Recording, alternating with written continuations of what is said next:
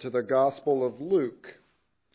The Gospel of Luke, chapter 15, where we will be looking at verses 11 through 32. This is a very well-known parable about the prodigal sons, plural, or the lost sons, plural. Now, to set up the context for this, I want you to just listen very quickly to 15 verses 1 and 2. Now, the tax collectors and the sinners were all drawing near to hear Jesus. The Pharisees and the scribes grumbled, saying, this man receives sinners and eats with them. This is the context in which Jesus now gives these three parables, the lost sheep and the lost coin and the lost sons. And so what I want to do is to help you enter into the context of how the original audience would have heard the reading of this parable, because Jesus is speaking to the Pharisees and the scribes. He is speaking to those who are scandalized by Jesus' grace. And so if you want to hear this the way they would have heard what Jesus is about to say, you got to get something, someone, something evil in your mind. Something like Hitler or Pol Pot, Auburn football, Mao Zedong, right? This embodiment of evil. And to see the first son that is talked about as if it is Hitler who has come to Jesus, as if it is Hitler that is being described as the younger son. Having that in place, let's read. And Jesus said, there was a man who had 2 sons. And the younger of them said to his father, Father, give me the share of property that is coming to me. And he divided his property between them. Now many days later, the younger son gathered all he had and took a journey into a far country. And there he squandered his property in reckless living. And when he had spent everything, a severe famine arose in that country, and he began to be in need. So he went and hired himself out to one of the citizens of that country, who sent him into his fields to feed pigs. And he was longing to be fed with the pods that the pigs ate, but no one gave him anything. But when he came to himself, he said, how many of my father's hired servants have more than enough bread, but I perish here with hunger? I will arise, I will go to my father, and I will say to him, Father, I have sinned against heaven before you. I am no longer worthy to be called your son. Treat me as one of your hired servants.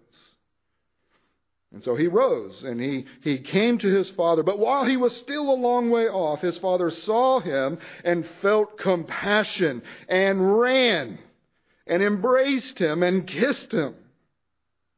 And the son said to him, Father, I have sinned against heaven and before you, and I am no longer worthy to be called your son. But the father said to his servants, bring quickly the best robe and put it on him, and put a ring on his hand and shoes on his feet.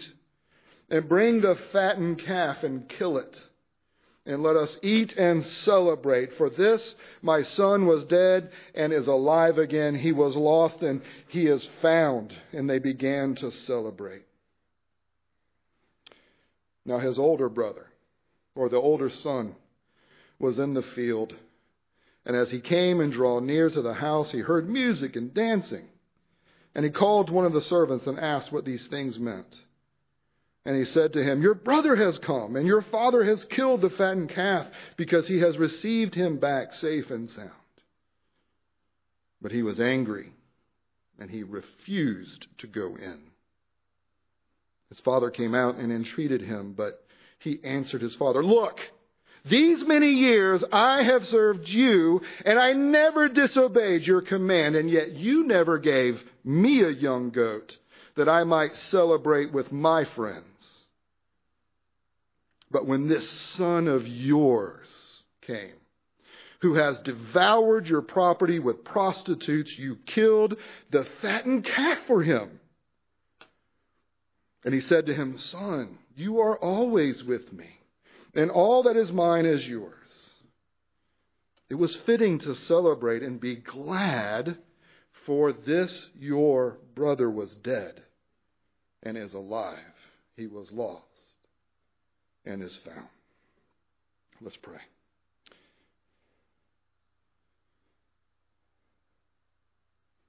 Our Heavenly Father, we ask that you would give us ears to hear this parable that Jesus has presented to your people. For there are many younger brothers who are in this room who are wrestling with sin, and as a result only wanting to see themselves as slaves and servants and not worthy to be considered sons. And there are older brothers in this room who think they are building their resume for you in order that you may be impressed with them and give them things that they don't have because they've earned it. Lord, help all of us to find ourselves hidden in the third son, the son who is giving the parable, whose righteous robes fully dress any and all who simply look to you by faith. We pray and ask this in Jesus' name. Amen. This is a very famous and very well-known parable in the Scripture. If I were to say the prodigal son, everyone knows immediately what I am referring to. But yet, sometimes when you have something that is so popular or that is so well-known, sometimes what can happen is we can get lost in a full understanding of what Jesus is trying to do with this parable. Often you can see that in the fact that many will refer to this parable as the parable of the prodigal son. But Jesus is very clear from the very beginning of the parable, there was a father who had two sons. Often when we hear the word prodigal, we start to think, well, prodigal must mean, someone that's living in open sin. When the word prodigal just means wasteful. A prodigal is not someone that has to go away and live in obvious immorality. A prodigal is someone who is wasting the resources and the benefits that are theirs.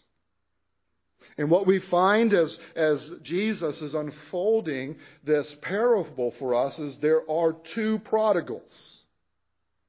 There is, yes, a prodigal son who wastes the father's resources in licentious living. But there is also a prodigal who is wasting the resources of the father in legalistic living as well. Many of us are familiar with the younger son because for us we tend to resonate with that younger son. We tend to resonate with what it means to receive this mercy from Jesus Christ as someone who openly acknowledges that I'm a sinner and I need God's grace. And that typically is the way that we interact with this parable. And it is important for us to do that because it is easy for us, even as new creatures in Jesus Christ, to slip into becoming distant and dysfunctional in our relationship to God because of flirting with sin, because of flirting with immorality, allowing a licentious or an openly sinful existence to shape and form the way that we are interacting with God and the way that we're interacting with the church. Now, typically, we don't do this openly. Typically, we are pretty good at hiding this. We're able to do it in private. We're able to do it when we think no one's watching or no one's listening, or, we go to Vegas. But what happens in Vegas doesn't stay in Vegas. But we can be tricked into thinking that we can live these hidden lives where we are wasting the gospel resources of Jesus Christ, that extravagant grace that God has given us in order to move us into holiness. And we can put on a good outward show, but privately be living with licentious hearts and with licentious desires and cravings. And if that is the situation, then we have hope as we see that what Jesus is wanting us to understand is that Jesus has come for sinners who know they're sinners. He has come to those who are licentious, and He has come to those who live in open and obvious sin, like tax collectors and the like of what is described here in this passage. Jesus is not put off by those things. His heart goes out to sinners who are finding themselves trapped and enslaved in that perspective. And so this is an encouraging and hopeful parable for us to see what Jesus wants us to see about how He views sinners who will repent of their sin. Now, for this younger son, the question is, at what point does he really repent? A lot of times you'll hear people say, well, he came to himself. But what happened when he came to himself? He came to himself to realize, this bites.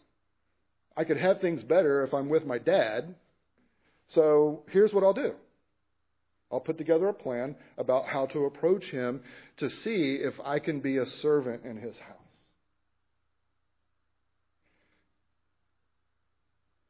But what happens? As he returns to his father,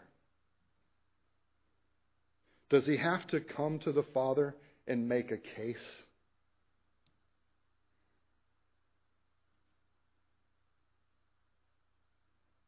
Does the father even wait for the son to get to the house? Does he sit at the house and fold his arms? All right, let's see what he comes up with. Let's see if he has a good enough story. Let's see if he sees himself as being the horrible person that I know he is. Maybe then, if he convinces me of how horrible he is, maybe then I'll interact with him, and maybe I'll let him work for me. Is that the father's perspective? While he is a far way off, the father embarrasses the mess out of himself, and he hitches up his robes, and he runs out to meet him. Now, culturally, there are some huge things going on that are driving this parable. A lot of times we forget that the New Testament is taking place in the ancient Middle East. And at that time, in fact, still today, the Middle East at that time was a honor-based or shame-based culture. The way that you would have standing in your family, the way you would have standing among your neighbors, was on the basis of how well you lived up to the community standards and expectations. If you were someone who lived up well to what everyone decided was important, then you were said to be honorable. But if you did not live up to those things, then not only did you bring shame on yourself, but you would bring shame on your family, and you would bring shame on your neighbors. And there was actually a ritual that they would enact at this time where if someone brought shame on himself and his family and his neighbors, there was an actual ritual that would be enacted to publicly shame that person and send them away. Now, what many believe is happening here is the father is running out to meet the son so that he's the first one who gets to him. Because if it's one of the neighbors, what may happen is that neighbor may get to him first and immediately start shaming him. And then drawing him into the rest of the village so that they could go through that ritual act of publicly shaming this guy and sending him back away. Because this guy is so mired in shame. And to maintain the honor of the family and to maintain the honor of the neighborhood, we have to do this thing. We've got to shame him and send him away. When the father hitches up his robes and starts running out there, he is already engaging himself in what would have been considered an embarrassing and shameful act. Because what the father is doing, before he even gets there, before he ever says a word, is he is letting his son know, I will take your shame on me. That's my love for you. Your shame is my shame. And I'm going to enter that shame with you in order for me to bring you back into my house. And the son who comes stinking of the pigsty, whose plan is to kiss the feet of his father, instead receives the kisses of the father onto his pig stinking head. And the father doesn't want him back as a servant. And in recollection, by the way, the Pharisees and scribes who know the Bible so well would have known that from Isaiah 64 that God promised that when his people would repent and come back to him, that he would chase out there and get to them before they actually ever uttered a word. And they would know from Zechariah that the person who comes in repentance to the Father would be stripped of his dirty clothes, and he would be stripped of the dirt and the rags of the clothes of his unrighteousness, and he would be given new clothes. He would be given a new turban, and it would be robes of righteousness that would be a gift from the Father to his people. And they would know that the Father's love for his people would not be conditioned on how well they lived up to his expectations. Because the point of the law was to help us see we can't. So that we would cast ourselves into the merciful hands of a loving Father who shows us here the depths of his compassion and his joy to restore his repentant children.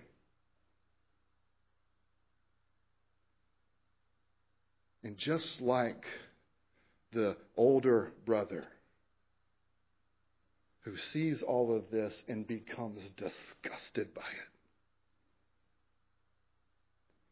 the scribes and the Pharisees are disgusted by the grace of Jesus Christ for repentant, scandalous sinners.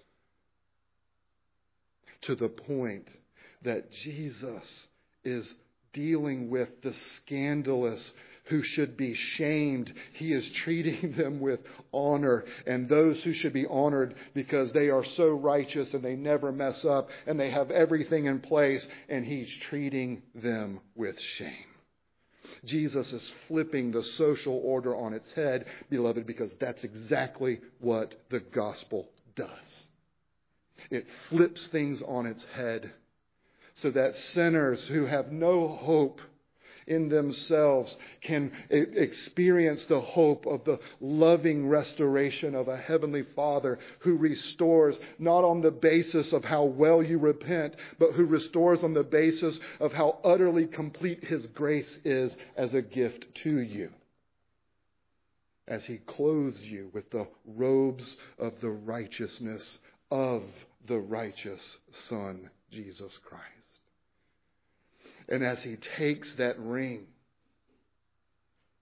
I don't know where mine went. That didn't work very well. But that ring, that signet ring that would have had the seal of the family, that seal that the Father makes sure that the servant brings to his son as he clothes him and as he gives him the seal. The seal, which is the promise that you are home, and you are home as a son. That love and that grace and that compassion and that joy of the Father to gift these things to a son who has absolutely demerited all of it. And the question before us today, as the Church of Jesus Christ, is how are we going to function? Jesus tells us, or Paul tells us very clearly, that what it means for us to be in Christ is that we have been drawn into a ministry of reconciliation.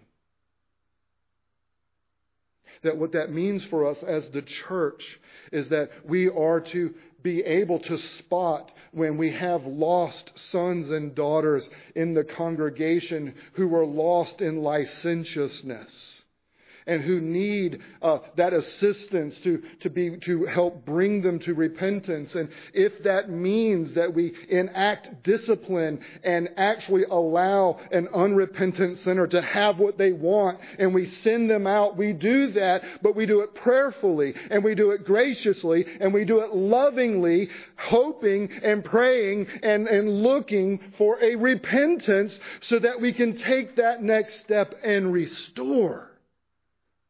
That being ministers of reconciliation is not about simply dropping the hammer on sinners. It's about being as zealous with grace as we are at dealing with sin. We are ambassadors of the heavenly places of the Lord and Savior Jesus Christ, whose heart is gentle and lowly, and representatives of the Father in the compassion and joy that He takes in restoring repentant sinners.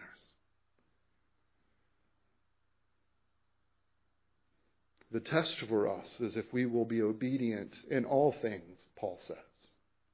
Obedient to discipline and obedient to restore. Or are we going to struggle with the same lostness that we see in the older brother who has entrapped himself in the same trap of being at distance from his father, with a dysfunctional relationship to his father, wasting the resources of the father because he also only values the Father insofar as what He can give him. He's just nice enough not to say, I want you to act like you're dropping dead now and give me the inheritance. I'll just wait for you to actually drop dead so I get my inheritance. See, the lostness is the same. It's just one expresses it in licentiousness, the other expresses it in self-righteous legalism. Father, you owe me that inheritance, and I'll wait for you to die so I can get it. The reality is, beloved, if you're like me, one moment you're the younger brother, and the next moment you're the older brother. Isn't it fun to be spiritually schizophrenic? Because the reality is, regardless of which direction we're going, our only hope is the grace of our Lord Jesus Christ, who clothes us with his righteousness and gives us the seal that we are members of his household, not slaves.